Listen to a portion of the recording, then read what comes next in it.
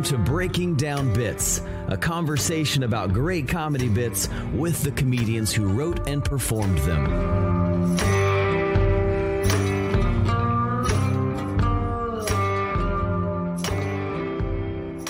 Welcome to Breaking Down Bits. I'm Brian Gendron. I'm Drew Jordan, and man, we're so glad to keep this season 3 rocking. Things are going great with the Breaking Down Bits feedback mic on almost every Tuesday. We get to do that. You can hop into, do a few minutes, get some great feedback from comics all around the nation and the world. If you want to get in on that, breakingdownbits@gmail.com.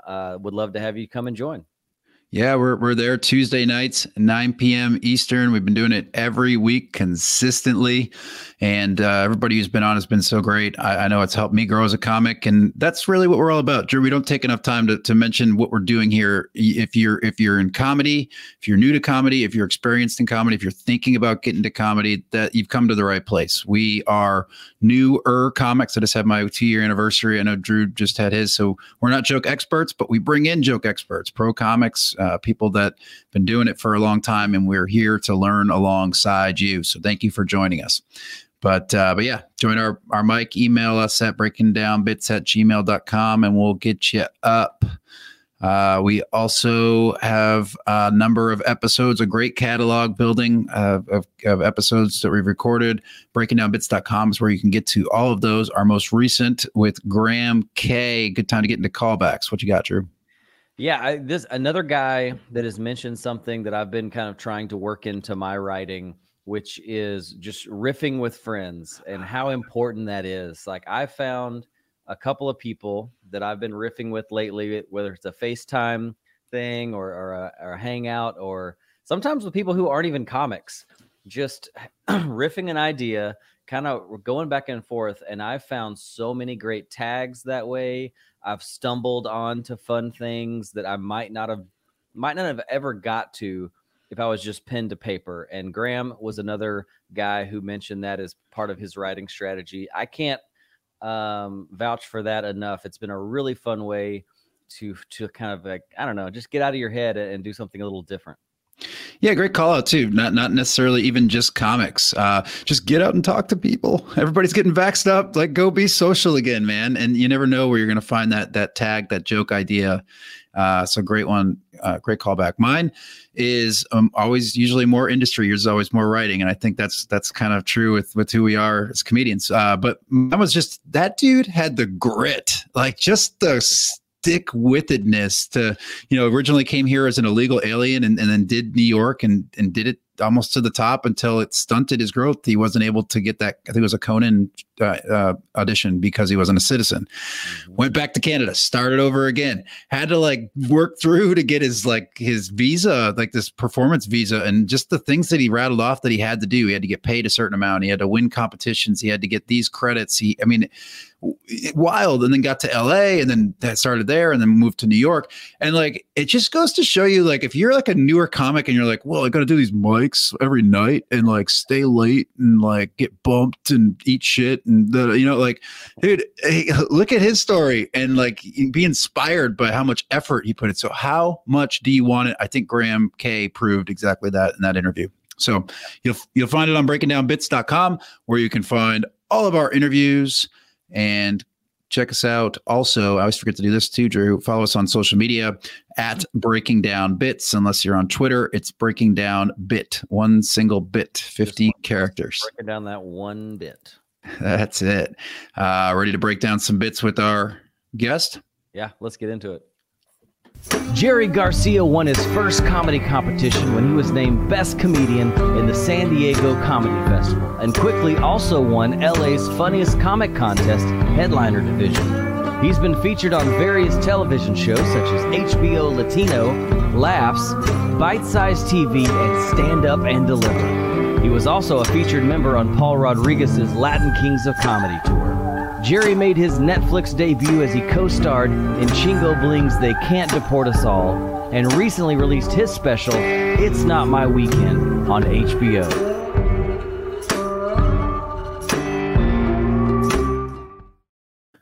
Jerry Garcia, how are you, man? What's up, dog? How you guys doing? Good morning, everybody. Good Friday, yo. What's up? Yeah, doing well. Glad to have you on the podcast. You know, Chingo Bling, local Houston guy. And yes, sir. I love that you were part of that special. A very interesting, like co-headline special with Chingo, and I remember watching that one. It's so good. So thanks for taking some time out today with us. Thank you, brother. Yeah, it was really literally a four-headed monster, man. It was Chingo Bling, obviously, and three. He brought three of us to feature that day, and it was amazing, man. It's a long story, man, but it made it happen, dude. It was fun. Yeah. Do you make it to Houston very often? Is that a common stop on your trails? Yeah, I plan to before 2020. Yes, it was at least once a year. Going out Pasadena, Texas. I hear that's by Houston. I'll be out there. I'll be out there in April, as a matter of fact. No, in May. I'm sorry, May. I'll be out there in May. Oh, awesome. But yeah, I try to make it to Houston. Improv is usually the club that I work out. Pasadena, Texas is gonna be my first time going there in May. But yeah, the whole Texas run is a part of me. And I try to make it out there at least twice a year, at least minimum. I will caution you, Jerry, get Pasadena, California out of your head when you visit Pasadena, Texas. I can imagine it's gonna be a lot different, dog. Pasadena, California is its own beautiful little wildflower out here, dog. It's not that. It's not. But we're happy you're coming back to Metro Houston, and we'll have to catch up again. We caught you last time you were here working the Improv, which is a great club here. So you've done a little bit of road. You've been able to manage to do some road work. Get the hell out of LA, where there's obviously not a lot of work right now. But one of the things we like to do, Jerry, is just understand your career. You know, in the intro, we talked about comedy contests and ascending through and winning those, and then getting some breaks. And we like to hear your story and framed in such a way that people can, if people are starting out, can be inspired by some of the things that happened to you along the way. Yeah, this is a dope concept, man. I wish I had something like this when I was starting off, man, because I was lost, man. I was a lost duck, bro. So I started late in my life, man. I'm 41 years old now, dog. I just turned 41 in February, and I started when I was 29 years old, man. I started back in 2009, bro, and late 2009. It was like October. I remember it was during the fall season. I remember Halloween was coming up, and I just kept pushing back the comedy game forever, dude. I knew I wanted to be a comedian since I was a teenager, man. I did I won the funniest kid in school, in the yearbook, in middle school, and in high school. And when I was in my 20s, I was just like goofball, making everybody laugh, on my friends laugh. And I would tell everyone, I'm gonna be a comedian, bro. I'm gonna be a stand-up. I'm gonna go into stand-up. I'm gonna go. I said I said the same story for like 10 years. A lot of people got tired of hearing it, dog. You know, every girlfriend I had, every friend I had was like, fool, just shut up and do it, dog. When are you going to do it? No, I'm just getting ready. No, you got to write. You can't just go up there and freestyle. I gotta prepare myself, you know, or I don't have that time for it. I'm working 2 jobs right now, dog. There's no time. It was every excuse in the book I had, fool. But in the meantime, I was making every coworker, every supervisor, every boss I had laugh their ass off. That was my thing. That was my way to make friends. That was my way that's how I met girls. That's how I got laid, basically, bro. And that was my life, dude, just making people laugh. And eventually my friends, honestly, I have maybe like 3 or 4 friends. So I still talk to, obviously they're older now, but they're the ones that kept pushing me like, yo, when are you going to make this happen, dude? And one of them actually literally signed me up into a amateur night. It was a contest. And he signed me up in North Hollywood, Haha Comedy Club. At the Haha Comedy Club in North Hollywood, and he just called me up one day like, yo, man, I just signed you up to be to this amateur. It's like right around the street from my house, man. I saw the sign, and I called him, and I told him to put down Jerry Garcia. Jerry Garcia will be there, type of thing. And I was nervous as shit. I almost shit my pants, but you know, I gave him my word. I'll be there. And I went, and it was really bad. It was really, really bad. Yeah, it was horrible. But no, I think me bombing so bad and doing so bad, I think is what made me want to do it again, because I knew that I was better than that. It's like one of those like, yo, no, I'm guys, you don't understand. Like I got off stage saying, no, guys, wait, I'm better than this. Trust me. Like I know I'm better than this. And obviously not saying it out loud, but in my head, I was like, no. This is not how I'm going to end my career here. Like I'm better than this. I know I don't have the stage right. I know I'm ready. I know I'm funny. I know I did really bad right now. I got no laughs. Let's figure out what I did wrong, kind of shit, right? So like, I got to figure out what I did wrong, and we'll go from there. But that night was an amazing night. Very, very, man, it was very embarrassing. It was a very embarrassing night, but I went home wanting to do it again. Humbling. That's a fun trait, I think, that you hear a lot from successful comics is there. And to me, maybe the most fun part of comedy sometimes is failing. And then instead of being depressed and wanting to quit, you go, oh no, I've got to do better. And you get addicted to it. And then you're like, I gotta keep working. Well, my ego was hurt. I think what happened is my ego, obviously, right? Your ego got punched in the gut. I'm 29 also, so I'm a little older, a little bit more mature. And I, at the end of the day, I know it's not the people's fault. It's not everybody's fault. I know I wasn't prepared. So it was one of those things like, wait, if I prepare myself, maybe I could do better. I don't know, maybe because being 29, it kind of helped me kind of just, like, if I feel like if I was 21, I'd be like, fuck these people. Fuck this place. Fuck everybody here, dog. I'm done. You don't need me. I don't need you. Like, but no, at 29, I got off the stage like really humble. To get to a place where you felt like you were. Oh, sorry. Yeah. Oh, sorry. My computer glitched there for a second. How long did it take you to get to a place where you like were feeling comfortable and like, okay, now I'm starting to get laughs? Like how long until you were like, this is kind of working? Not to brag, but not that far into it, bro. Within a few months, man, maybe 3, to be honest with you. And the reason for that is because I went gun ho, bro. Like after that day, I started hitting the mic at least 3, 4, 5 times a week, as often as I could.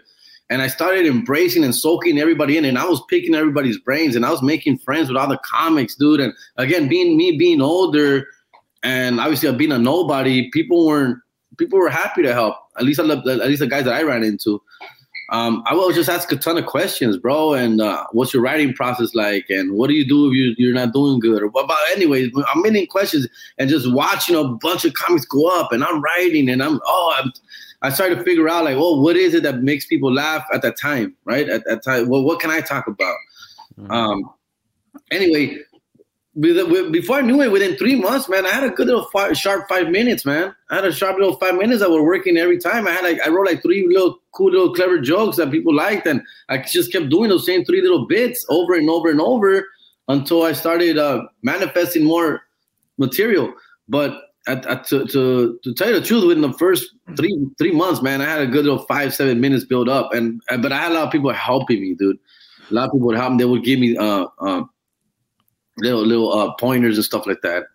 I'm glad you brought that up, because that's where this show was born. Basically, what Drew and I discovered was once the pandemic hit, we weren't able to be in the green room anymore with the comics that were further ahead, and we weren't able to ask those questions and get those pointers that you were talking about. And so we're like, well, we can't get it. Nobody can get it. Let's put this out there, and let's line up these interviews so we can still at least get that content, so that when things do come back, we're more prepared. Yeah, this helps a lot. I mean, I really enjoy when people pick my brain at shows, bro. Just even a casual conversation about comedy. It doesn't have to be intense or very educational. I don't have all the answers yet, man. There's still things that I'm still figuring out here and there on stage. Like I want to do better at crowd work. Crowd work is something that gets me out of my comfort zone. I'm a joke writer, dog. So I stick to the jokes. I stick to my material. I stick to what I know works. But at the end of the day, I also, as I'm doing 45 minutes to an hour now, I have to do crowd work. I have to mix it up. And crowd work, again, it's not my comfort zone. I'll do it as a survival tool, but not as I want to do it tool. Does that make any sense? So I start to do is pick people's brains who do a lot of crowd work. And I'll start messing with, like, I just like having conversations with them, like, why did you mess with that person? Why did you go there? What made you go there? What blah blah, and then just how their brain thinks when they're on stage, type of stuff. That's something I'm still kind of figuring out. Yeah. So what happened next in your trajectory towards where you are now? 3 months in, you have your 5 minutes. You're doing the mics. What happens next? I cut a lot of breaks, man. To be honest with you, even today I'm still catching breaks, man. But I cut a lot of breaks. But you take advantage of those breaks, man. Within my 3 to 6 months in the game, I ran into a few national headliners there at those comedy clubs. At the time, we're talking about 12 years ago. So these guys they're not doing it as much as they were back then, but they were really hot. there are comics who were really hot in the 90s and early 2000s who are now not as popular anymore, but they were pretty good names. They had Showtime specials at the time and HBO specials here, Comedy Central specials in those times. Guys like Jeff Garcia, Willie Barcena, Johnny Sanchez, who was on Mad TV. So these guys, like, again, these are national. They're older now, but at the time they were hot, so I got really fortunate enough that where they would take me on the road with them. So I would go on the road. I was literally either the host or the guest spot guy, and I would drive and I would just, maybe not exactly carry bags and stuff like that because I was 30 years old almost at the time, but I was literally just learning like an intern with them. And I got really lucky, to be honest with you, man. They would do that for me. They would take me. Within my first year in comedy, I was in Phoenix, Arizona. I was in Sacramento, California. I went to Denver, Colorado, El Paso, Texas. All within my first year and a half in comedy. Again, only doing 7 minutes, man. I was not trying to stretch it to 10 because I knew I couldn't get there. So it's not that I was killing it on stage, but I was really finding my niche. But they saw something. They must have saw something in you. I mean, you can't attribute it all to luck, right? You had your 5 minutes. It was fairly good, or at least at the time you thought it was. And so it's not just luck. It's also being in the right place. It's asking the right questions, not being annoying and weird. Yes. So you must have done something to gain their. They want to help you out. Yes, and yes. Agreed, dog. I was never the annoying cat. I was a friend, a good guy, a guy they can trust. Again, older, mature, asking the right questions, staying out of the way, just being a fly in the wall, just being spoken to when they speak to me, type of thing. But at the end of the day, I think friendships kind of grew a little. Like, hey, everyone would just, when you're a good guy and you're a good person, the word gets out like, hey, this guy's a good guy. This guy's cool, man. I like this guy. I like this kid. This kid's good. These guys going places. And then they see me on stage and actually get laughs or do fairly well. They want to hang around with you even a little bit more. They don't want to be hanging around the guy who goes out there and stinks it up and bombs it up every time. But so when they see us live, they'll come up to me like, hey, that bit you did, that was pretty funny, man. About your boss, man. That was pretty funny, dude. This and that. And they'll give me a tagline or something. And, you should try this next time or say it this way or blah, blah, blah. And so, yeah, man, they help. They help. And before I know it, they're like, hey, what are you doing next weekend, man? You want to go to Phoenix? And I'm like, yeah. Because there's no pay, bro, but if you're down to come, man, you know what I mean? I'll buy you some dinner and stuff. You can crash with me. Fuck yeah, let's do it, dog. Grown-ass man going on the road and shit like that. And, yeah, I learned a lot, to be honest with you, man. When you were in that stage, in that year, and you're starting to do those, are you still working full-time elsewhere? Or I was. How you doing that? Yeah, I was. Just trying to juggle it, man. And again, man, it's crazy, dude. But, my job at the time, I was like the class clown of my job, dude. I was making everyone at my job. So my boss was really cool with me. My boss was like, pursue your dream, man. Follow it. You're funny. You got something, dude. I would before being a comedian, dude, I would write speeches for my boss to present to the board of directors, and I would give them like little jokes. Dude, I did a roast one time. I roasted one of our directors. We roasted a director, and I wrote pretty much all the jokes, man. And this is when I was like 25, 26 years old. So I knew I could write. I knew what comedy was. I knew what it is. So, my boss would come to me like, hey, man, I'm doing a speech. You might give me like an opening joke or a little something. And I would just write them a little something about the weather or about some current event and just give them a little tagline on it. It's crazy. So anyways, they gave me the green light. Most of it was weekends anyway. I was 9 to 5 Monday through Friday. So if anything, I was just taking Fridays off at the time. We would leave Friday morning, either drive to Sacramento or drive to Arizona or drive to San Diego. 3, 4, 5 hour drives, man. It's not too bad.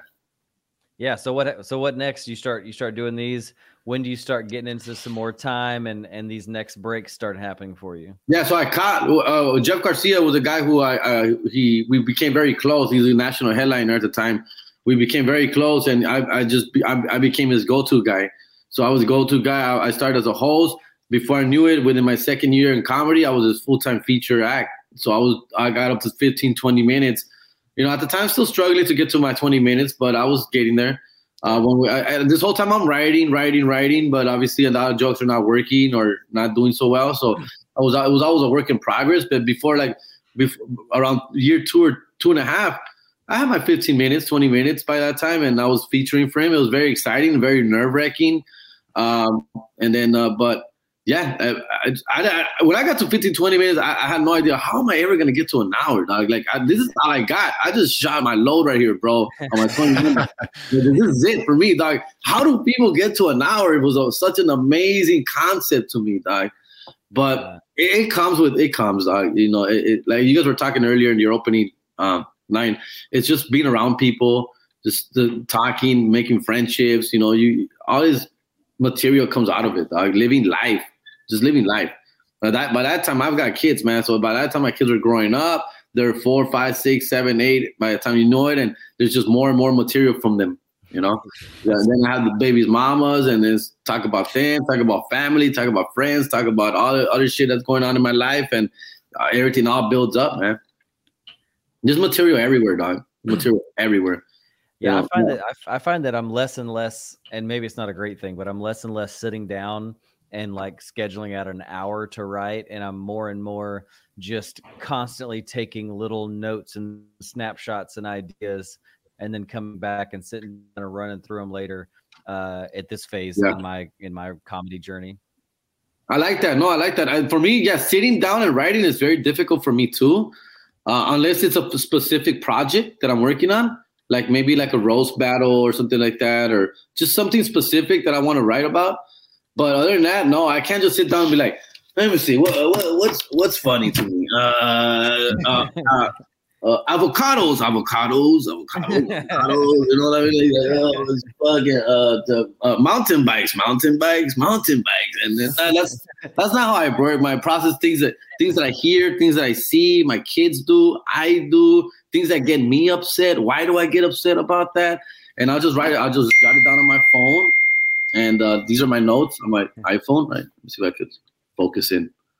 I don't know if I can focus in, but these are all the iPhone notes. Yeah, same. Tons, bro. Tons. Like all day, just writing stuff down. Write it down, jot it. You know, everything, dog. You just write it down, and I get back to it if I think it's worth it. So we've kind of already made the transition into writing, which is good. It's about that time. So we got an idea of where this starts. Now, then, how do you turn this into material? So you get these notes. Now, walk us through your writing process from there. For me, it's on stage, dog. I'll spit it on stage, man. And to be honest with you, I've worked both ways. I work backwards within like punchline and then back to the setup. Or sometimes I just have the setup and I work my way to the punchline, right? So I've done both routes, but sometimes it's just spitting it out, man. For example, let me see if I can find something here. So like, for example, my breakups are tough, right? So breakups are tough. That's a setup, right? So what is funny about a breakup? So like, for example, this is something I haven't tried yet on stage, but I don't even know if it's hacky. It's something I just thought about. So, but I was like, breakups are tough. I hate breaking up. Breakups are tough for me. Like I broke up with my girlfriend 3 weeks ago and she doesn't even know it yet. So I have to figure, it's going to be awkward because her birthday's coming up. And when I bring a date, for dinner. Yeah. And so those are like little notes. So I bounce back and forth to see what, and I'll say that on stage as a matter of fact type of thing, or I'll say it as a bit, kind of get a reaction, kind of see what people liked about it, and then where people maybe laughed or didn't laugh, and then I'll bring it back to the board. Okay, all right, that was cool. I'll bring that back. Yeah. When you said that, the funny part to me is like you don't have like the emotional courage to like break up with her, but you've already broke up with her in your head, so you've moved on. And so being in that space is a great premise. And then what you just did there is like, I imagine you do this with friends and people that maybe you're on the road with. You just throw that out there and then workshop it and see what comes out of it. So that's great. Yes. I like that. Thank God for good friends who will put up with comedians just constantly banging material off them. And sometimes I'll sit down with my friends and be like, hey guys, I'm working on a couple jokes, or I'll call someone out of the blue and just be like, hey, I got to tell you this. What do you think? And just like magic sometimes happens out of that. And just praise God for those people who can put up with that and will bounce back, even if they're not comics. That's the best. Yeah. With my kids too. I test a lot of material with my kids. I was just gonna ask you. Yeah, that's a good test too, right? They're harder on me, dog. They don't like. They're 13 and 14 now. They think they're too cool, dog. The older ones. Well, the idea there is like, audiences as a whole aren't. You have to treat them like they're dumb. I'm not saying they are dumb, but you have to treat them like they're dumb just to make sure it's clear. Spoon feed them. Yeah. Right. Yeah. And so a good test for that is to run it by a fifth grader. Yeah. So when it comes to preparing for a specific show, what do you do to prepare? So you got a big gig coming up. What do you do to prepare in the maybe weeks and days before? And what do you do those last minutes before you step on stage? Okay, as far as weeks and days, I try and get us up as many mics as possible. Obviously, it's been tough lately, but that's usually been my mantra, to get up as many shows as I can. That's when I will pop into those one shows, bar shows, and any little independently produced shows. I'll just pop in and ask for a few minutes just to stay sharp. It's not even that I'm working the actual material, but just to stay sharp and on my feet, right? Yeah. And then to work out the tweaks on some of the bits that I'm not too confident about, right? And I'll try and get those out there. But also to build confidence, man, just to do my old material, even if it's my old material, and just to build some confidence and that, right? Just build confidence, like going to the gym, right? As soon as minutes before I go on stage, let's say, for example, like my special and all that, man, I do go over my notes. I'm reading, I'm staying in the zone. I'm by myself as much as possible. But sometimes I worry about overthinking it too much right there, and overstressing. Like for example, for my HBO special, it was a one-shot thing. It was a 30-minute special, but I did 45 minutes. And so even then, I forgot a couple of key jokes that I really liked, and I forgot them, and I didn't do them, and I hated myself for that. And even for a few minutes right before getting on stage, I'm reading through those same jokes that I forgot. So it's almost like an over-planning situation or overthinking it, right? So, like, man, I remember I got off stage, so like, fuck, dog. I specifically wrote that joke for this type of shit. Yeah. Again, it still happens. At the end of the day, I just want to be in the zone. I need a little bit of quiet time, a little me time, just to collect my thoughts. And then hit that stage. I hate when there's like too much commotion going on in the green room or too much stuff going on. I like to listen to the audience, listen to what they're laughing at, how loud they're laughing, are they laughing? At the comedian in front of me or the opener or whatever. I like to just, I don't really necessarily hear what he's saying. I'm more paying attention to what the audience is doing. Is the audience there? I want to unpack two things. So the first is we don't hear about it a lot, but it's a great confidence. Just build up your confidence level approaching these mics. And the other thing I wanted to hit on was after a show, people, they, in their opinion, you're like, hey, you had a good set. You were really funny. And I'm just like, no, fuck, man. I missed like the one punch that I really wanted to hit, or I missed this tag. And like, you're upset, but they're like, they want you to be happy you had this great set. And I missed a few tags on my special that I'm really upset about. But people don't know that. Yeah. At the end of the day, people don't know that. That's another thing I tell young comics, especially comics who are doing it for only 1 or 2, 3 years. Dog, the audience doesn't know you've been doing it for 1, 2, or 3 years, dog. There's no reason for you to even let them know that hey guys, this is my 3rd time on stage, or I've been doing comedy for 2 years. Another thing I don't like is when you guys talk about your day job a lot. Like, fool, like people don't need to know that. They don't really care. If you want to talk about your day job, talk about your day job as past tense. Like, I used to work at the store. I used to work at, I don't care if you're currently doing that, or I used to Uber. Don't do it, because I feel like the audience will lose a little respect for you. Like, they don't see you as a real comedian. When you start talking that you're working at the supermarket. Oh, I'm currently working at the supermarket. Then the audience would be like, then why should I listen to you? How are you going to make me laugh? You're not even a professional on there. Or sometimes if they pay tickets to be there, they're expecting professionals, or they see anybody who goes up on stage as a professional. I don't know if you remember as an audience member, when we were audience members going to a show, you don't know who's famous and who's not, dog. You know what I mean? You don't know who's done. They bring up everybody with the same credits, right? Comedy Central, Showtime, this and that. You believe that, right? And then he goes up there saying, I was at the supermarket because I worked there. They're like, really? They just told you that you're for Showtime. They're like, what's going on here? What I'm trying to say is that, like I said, it's almost like the dumb audience. Audiences are not dumb, dude. They want to they're gonna be more open to you if they know it's a professional right there on stage. And it's all about confidence, stage presence. Yeah, talk about your day job, but talk about it as a past tense if possible. Yeah, that's a good point because you kind of undercut your credibility right there. Undercut credibility. That's a good way to put it. That's kind of the word I was looking for. Yeah. Those little cheap things that'll help you get more laughs, bro, because people will take you more serious. People will take you as a comedian, and they don't know you. That was my thing, dog. When I was in there, when I was 6 months in the game, 1 year in the game, people didn't know that. People didn't know that I was doing it for 6 months, fool. Yeah. They just knew that I was funny and that I was making them laugh. And people would come up to me after shows and be like, "Hey, bro, you were hilarious, man. We wanted to see more of you. Why did you only do 7 minutes?" In my head, I was like, "That's all I can do, dog." But to them, I would be like, "Oh, that's all they gave me, dude. I was just doing a little spot here, or I was just, I'm hanging out tonight, or oh, he was nice enough to let me on. I'm not supposed to be here today." That's all. They're just leaving like, "Whoa, you were fucking hilarious, dog. Holy shit. I want to see you again." But I'm like, please don't for another year, because that's how, you're gonna hear the same shit again. Yeah, really smart tips on the job thing. I was in my head, I was redlining so many of local comics material, and not even just put it, like you said, stash it in the past, make it something that you did do. And I think because you were coming into it older, and Drew and I are even older than you were when you started. I think we approach it differently, and we approach it more. We're in a space where we can approach it more professionally.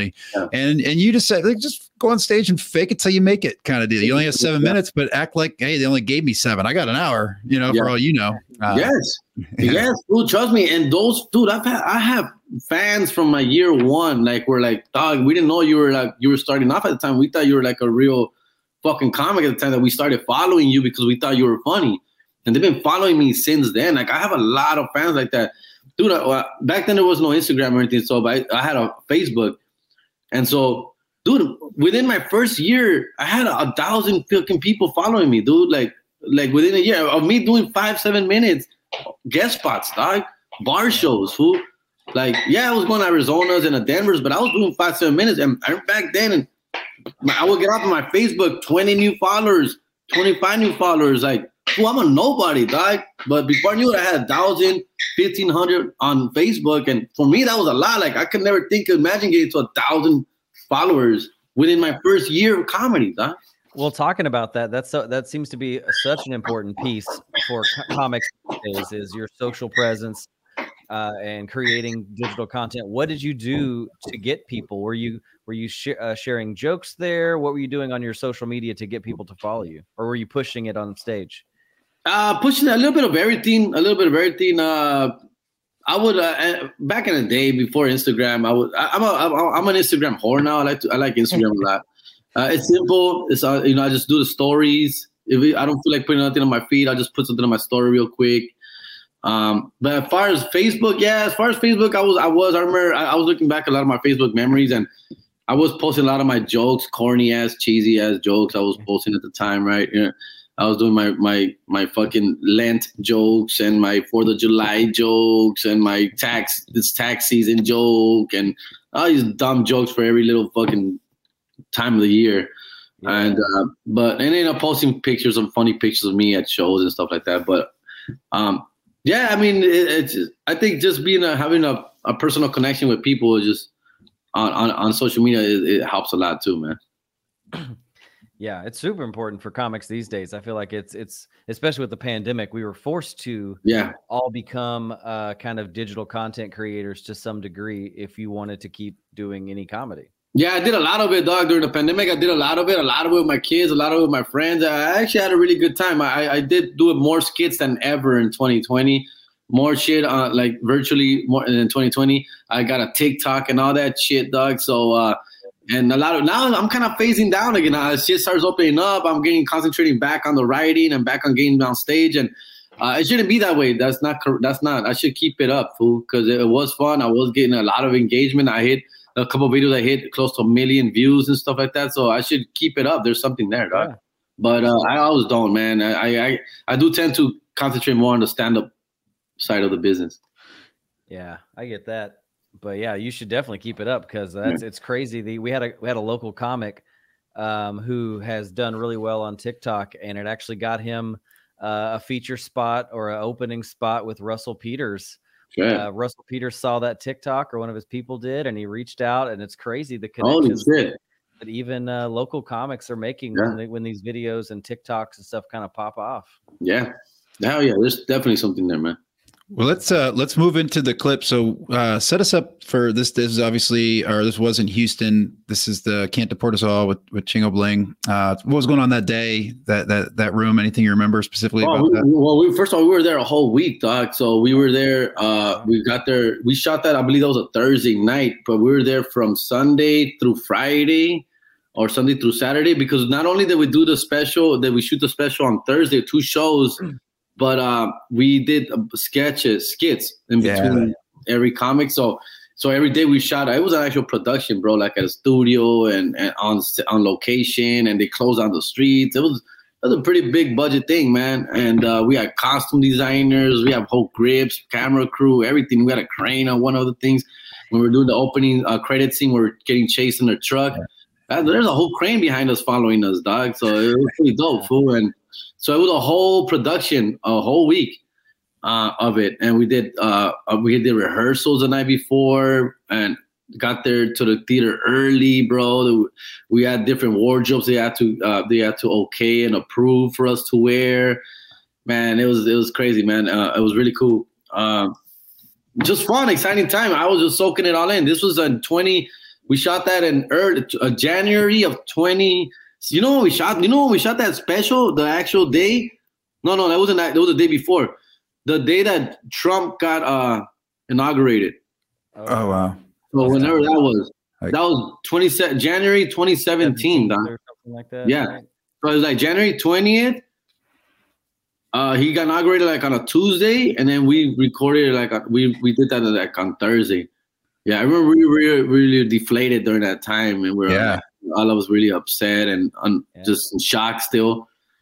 But yeah, that week of the inauguration, we were there. I remember watching in our hotel rooms and shit. And but shooting the special really took our minds off of it. So we recorded. So we filmed it January 2017, and it released in June of 2017. I mean, 6 months later. Nice. It dropped on Netflix, and in fact, it was one of those things where, like, man, I was actually losing a little bit of hope, because they told it was gonna be. And first of all, it was gonna be for Cinco de Mayo. They said, "Oh, it's gonna premiere Cinco de Mayo weekend." We're like, "Cool." Cinco de Mayo came, and then it didn't drop, and I'm like, "Oh my god, no, this is not happening." And so, obviously we're hitting up Chingo as Chingo was going on, and he had no idea what was going on. I don't know, man. It was supposed to drop in May, nothing. Now they're saying June, maybe July, and we got that is not gonna happen. Oh my god! And but yeah, sure enough, June 1st it dropped, and it was a very special time, man. Very special. It was great, man. Excellent. I'm gonna go ahead and roll the clip. I got 2 boys, man. 2 boys, 5 and 6, man. 2 little beaners, 2 little brown guys. 5 and 6, dog. 5 is one darker than the other one, fool. One looks like 9 p.m., the other's like 11 p.m., dog. Don't get me wrong, like, I love being a dad, man. I love being a father, dude. Especially when it's not my weekend. Like, that's the best time. Right? I love missing them. Wondering what they're doing. Kids, man. It's the kids, dog. Because I got boys, dog. The question will come up, right, fellas? The question comes up like, hey, so what are you going to do if one of your kids grows up to be gay? I'm going to love my son, dog. I'm going to support him no matter what. Now, his boyfriend, fuck that puto, dog. That's a different story, eh? That fool better not come around the house honking and shit. This fool better get up and ring the doorbell like a true gentleman, doc. Because daddy didn't raise a whore, is what I'm trying to tell you.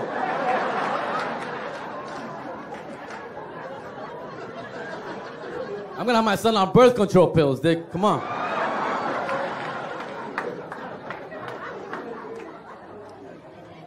And they say, how do you know he's gonna be the taker, Dick? I'm like, Dick, look at me, fool. He's gonna be the taker, dog.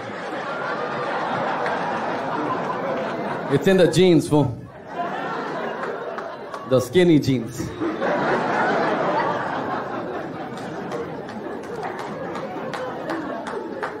the kids, dog. It's the kids, fool. Right? Fathers, I don't think we get enough appreciation for what we do, dog. We do a lot, right? For Father's Day, though, I don't know why we bother with this holiday, dog. Father's Day is nowhere near Mother's Day, fool. Right? For Mother's Day, we go all out, dog. We go hard on Mother's Day, and you deserve it, ladies. I love my mom to death. We go hard, fool.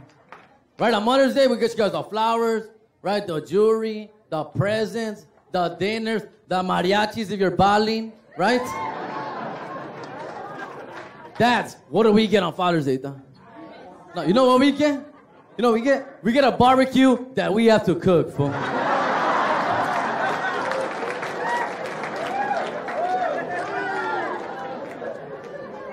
You know what I got? You know what I got on Father's Day?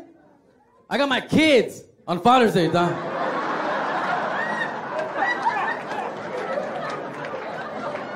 If you don't get it, it wasn't my weekend, Dick. I have plans, dog.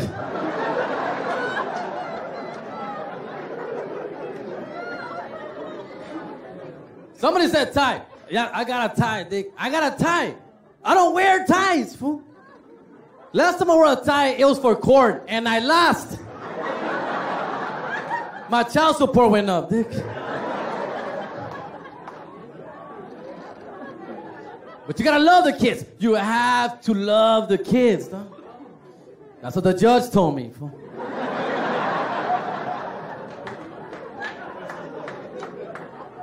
We do what we can, dog. We do it all for the kids. We do it all for them. Right? I took him to Chuck E. Cheese, dog. Chuck E. Cheese. You been to this fucking place, dog? Chuck E. Cheese is like a casino for kids, dog. Right? That's their Vegas, fool. Right? Like they go in there, ready to party, ready to have a good time. One of my kids got naked, dog. The fat one at the buffet, fool.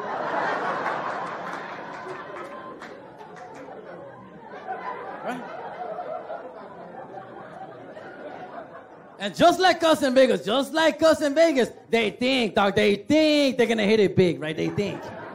Oh yeah, they think they're gonna win the biggest prizes in there, right? They want the mountain bike, right? That's up high that no one's touched in the 80s and shit. Right, like it still has an E.T. basket in front of it. And why? Because it's worth 2 billion tickets and shit. But that's what they're shooting for, right? That's what they want. Right? And just like us in Vegas, right? They become like little fiends, right? They're like, just like every 5 minutes, like, come on, Dad. Just $5 more, Dad. Come on, Dad. The machines are hot. Right? The slots are loose. I'm like, the slots are loose? Where'd you learn that, man? And where'd you get the cigarette, dude?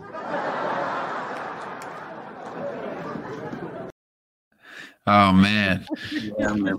Very good stuff, Jerry. One of the things I noticed with your comedy overall is, and something that I want to get better at, you want to get better at crowd work, well, me too, but the one thing I want to get better at is misdirects. And your misdirects are so solid.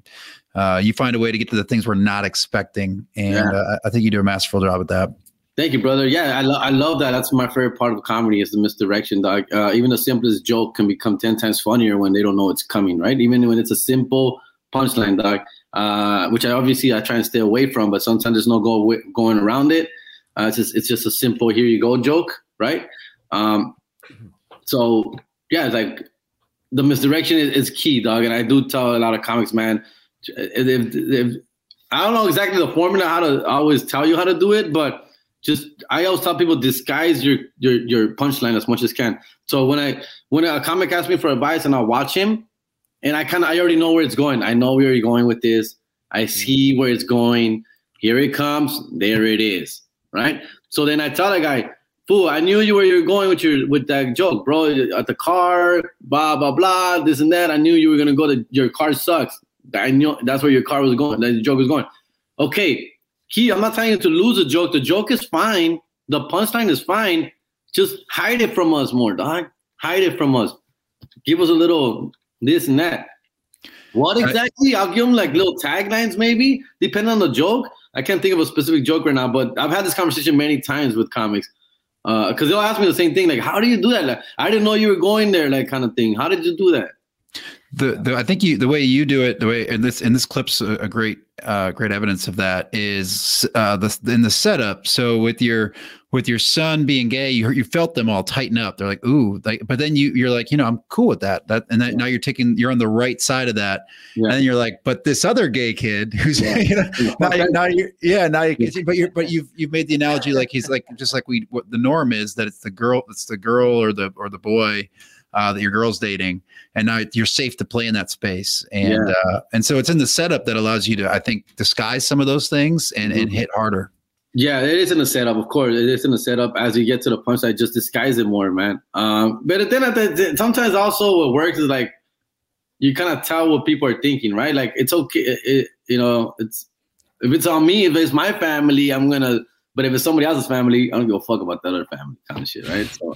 Yeah. I don't know, but there's definitely you took it all the way to those like dating stereotypes, because I think that everyone kind of expects you to stop with, it's pretty common. You hear different people say like, oh, if my kid was gay, I would support him. And that's kind of the end of the conversation. And you found a way to keep pushing deeper and further into the stereotypes of dating that there's no way you could have guessed that you were going to go that far down that road. That's just so fun.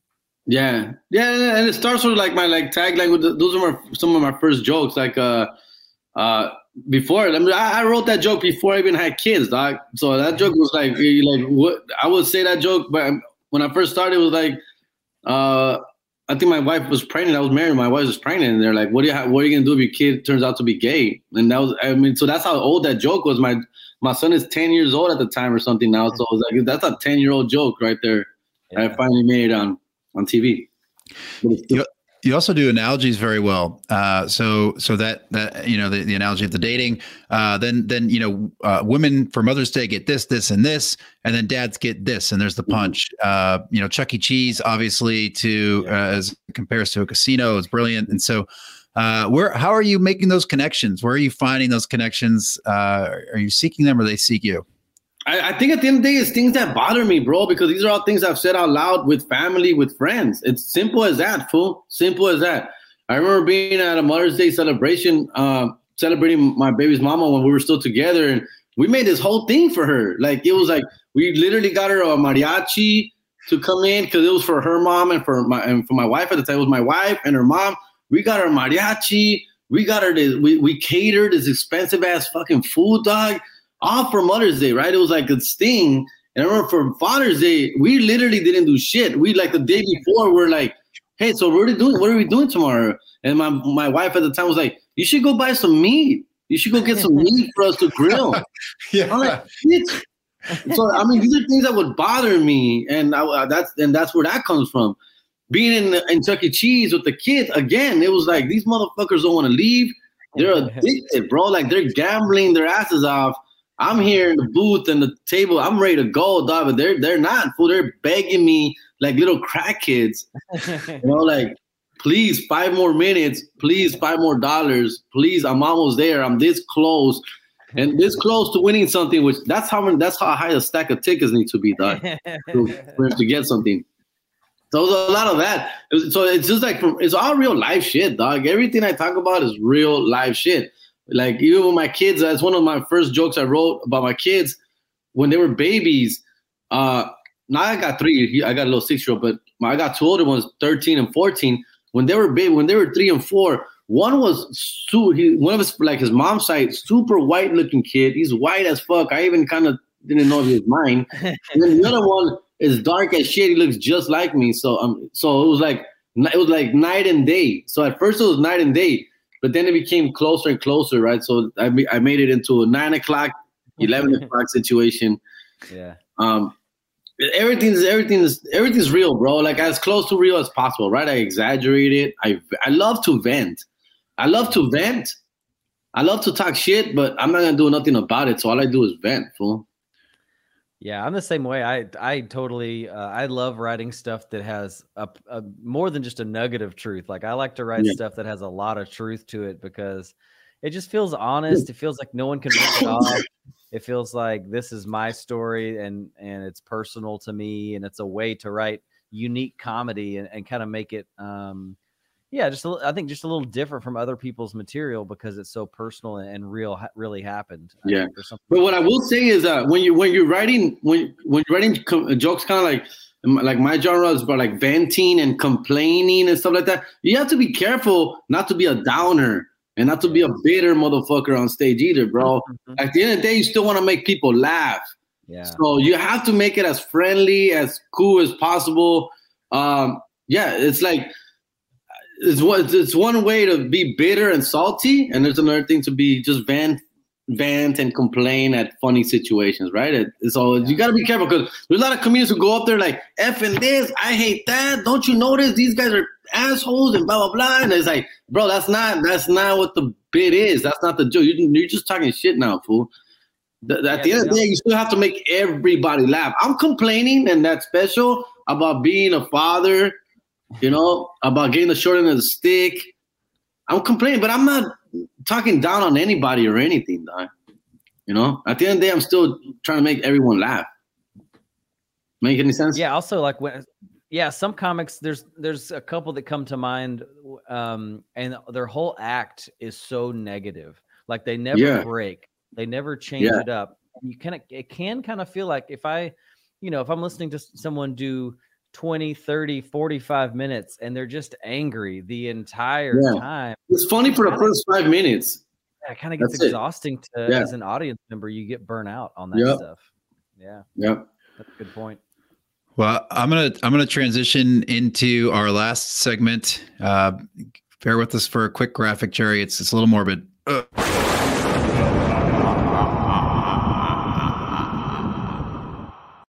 I'm sorry. Okay. So, all right. So it's called Last Laugh. And this is the joke to be remembered by. It could be your joke, somebody else's joke that you respect. But what is the joke that you're going to put on your tombstone?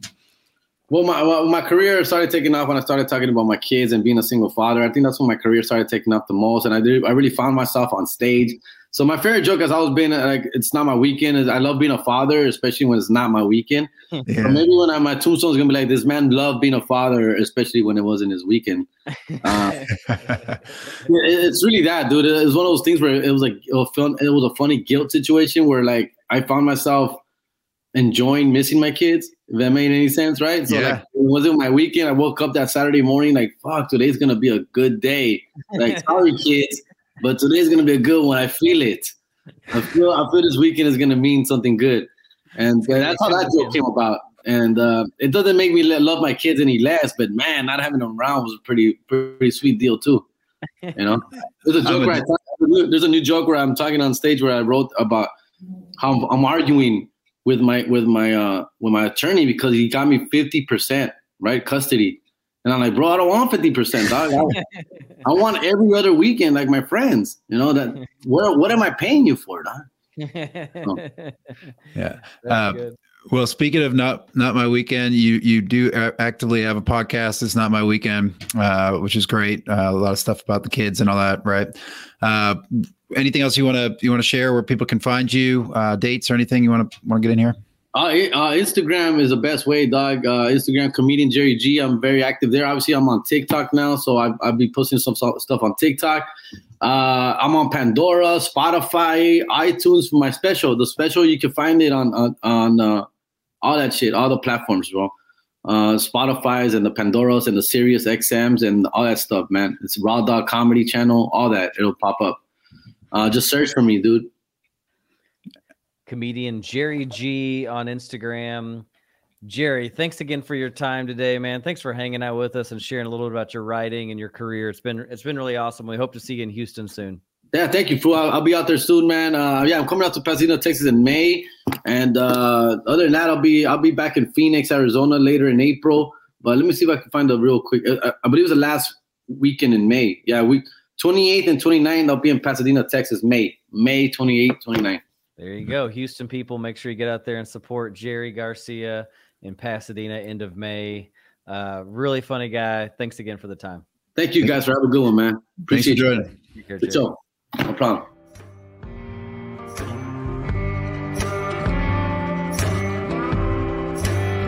Thanks for listening to Breaking Down Bits. You can keep in touch or get more when you follow @BreakingDownBits on social media, visit the website breakingdownbits.com, or shoot us an email at breakingdownbits@gmail.com.